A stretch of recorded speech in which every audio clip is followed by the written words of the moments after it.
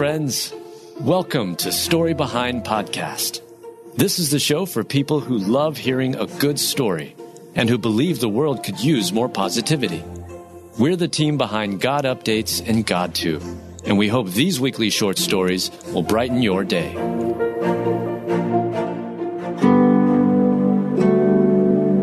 Amazing update on Nanny Faye Chrisley has folks cheering. I'm in remission. Thank God. Written by Adam Staten. Read by Adam Staten. Reality TV star Nanny Faye Chrisley is rejoicing and thanking the good Lord above after she revealed that her cancer is in remission. Cancer is, and always will be, a scary and frightening diagnosis, changing the patient and their families' lives forever. Hearing the word cancer coming from a trusted medical professional's mouth is one of the most terrifying moments in life. However, no matter how bleak the prognosis, Christians serve and worship the ultimate physician and healer. Nanny Faye Chrisley, who appeared on the popular reality TV show Growing Up Chrisley, recently mentioned that scans revealed that she is cancer-free, according to People. While on her granddaughter, Lindsay Chrisley's podcast, the 80-year-old Nanny Faye revealed the happy news. As far as my health, everyone knows I've had bladder cancer. I'm in remission. Thank God, she said. I've been out, moving around, doing the best I can. During her appearance, Nanny Faye went into even greater detail, stating that her recent scans showed no signs of cancer. It said that my PET scan was clear. No cancer nowhere, Nanny Faye said. So I didn't have to do my next treatment, but I have to come back in 3 months. And if everything looks good, we'll move on. Nanny Faye was not the only one overjoyed by the good news. Her granddaughter, Lindsay, mentioned how she reacted when she first learned about the positive news. When I got the call that your scans were clear, it was such a relieving feeling, Lindsay said. And I'm sure that everybody else in our family felt the exact same way. People reports that in 2021, Nanny Faye revealed that she had been diagnosed with bladder cancer. Despite her scary ordeal, Nanny Faye seemed to keep a positive attitude. As recently as February 2023, Nanny Faye indicated she refused to give up, vowing to fight the horrible disease. I'm great. The world doesn't always give you a good deck of cards to play with, so you play with them the best you can, she said. You get up, brush yourself off, and keep going. I'm early to bed, early to rise. It makes you healthy, wealthy, and wise. Praise God. He is still fully capable of performing miracles. My loved one, it is my prayer that you may do well in all things, and be healthy in body, even as your soul does well. 3 John 1:2.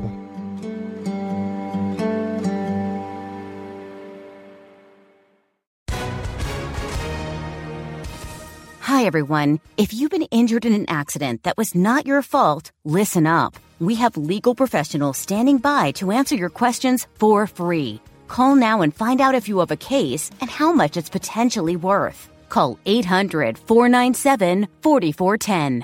I'm here with spokesman John Wolf. So, John, tell everyone listening who should call right now. Well, Maria, first off, thank you for having me here. It's always nice to answer the listeners' questions. Now, as far as who should call in, anyone who's been injured in an accident and think you deserve compensation, give us a call right now. 800-497-4410. You'll find out if you have a case and how much it's potentially worth. Thanks, John. You heard it, folks. Take advantage of this opportunity and call now. 800-497-4410. Advertisement sponsored by Legal Help Center. May not be available in all states.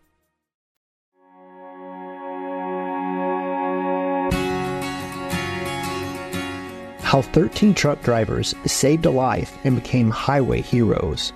Written by Mel Johnson. Read by Adam Staten. In the middle of the night, 13 truck drivers saved a life and helped prevent a terrible tragedy on a highway overpass. Their quick thinking, compassion, and willingness to intervene did more than just halt a devastating situation. It also demonstrated the remarkable impact that everyday individuals can have on the lives of others. Read on to celebrate the bravery and unity of these truck drivers whose actions saved a life. The scene unfolded in the Oak Park area of Michigan. Police notified several truck drivers of an identified man in distress, standing precariously close to the edge of a local bridge, ready to jump.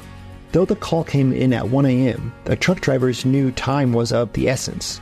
Fearful for the man's safety, the semi-truck drivers jumped into action without hesitation and became instruments of divine intervention. They coordinated their efforts and formed a line of trucks beneath the overpass, effectively creating a safety net. As traffic on the highway came to a halt, the truckers lined up their rigs side by side, creating a protective barrier beneath the overpass. The act of unity and determination from these drivers was such an inspiring display of compassion. They recognized they were part of something larger than themselves, a divine mission to save a life. The presence of the truckers in their protective formation was a strategic partnership with law enforcement. If the man decided to jump off the overpass, the trucks would greatly reduce the distance of his fall.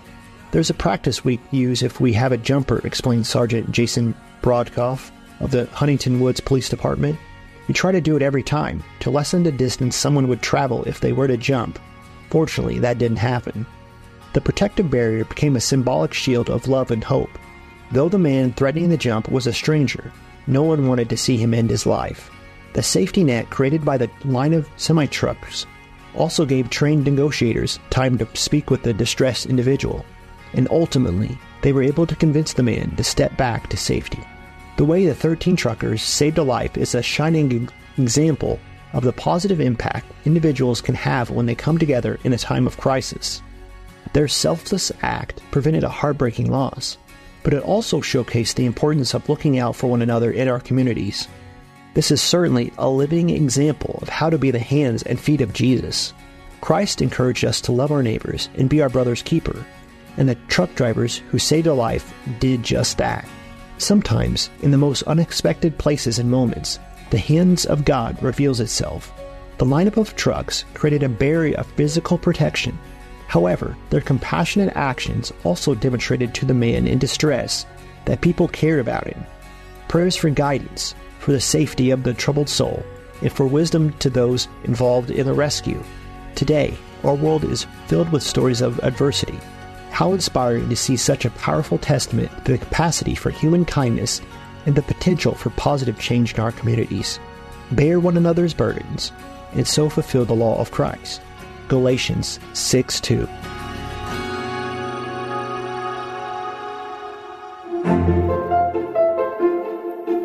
Thank you so much for listening to Story Behind Podcast. We're really glad you joined us for this week's story. To see photos and videos that may have been referenced in this episode, check out the links in the show notes. And if you enjoyed what you heard today, subscribe to our podcast, and please tell a friend about us. We'd also love it if you'd rate us and leave us a review. It really does help more people find us. Story Behind is a Salem Web Network production.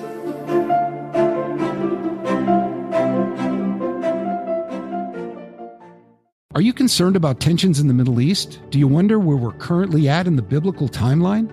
Are we really in the last days? Hi, everyone. I'm Dr. Carl Muller with the Inside the Epicenter podcast. Every week, my co-host, best-selling author Joel Rosenberg and I answer those questions and more. You'll hear inside knowledge of our meetings with leaders at the highest levels of government in the U.S., Israel, and the Middle East, equipping you to filter the news with biblically sound insights. Find Inside the Epicenter on your favorite podcast app, or go to joshuafund.com to listen and subscribe.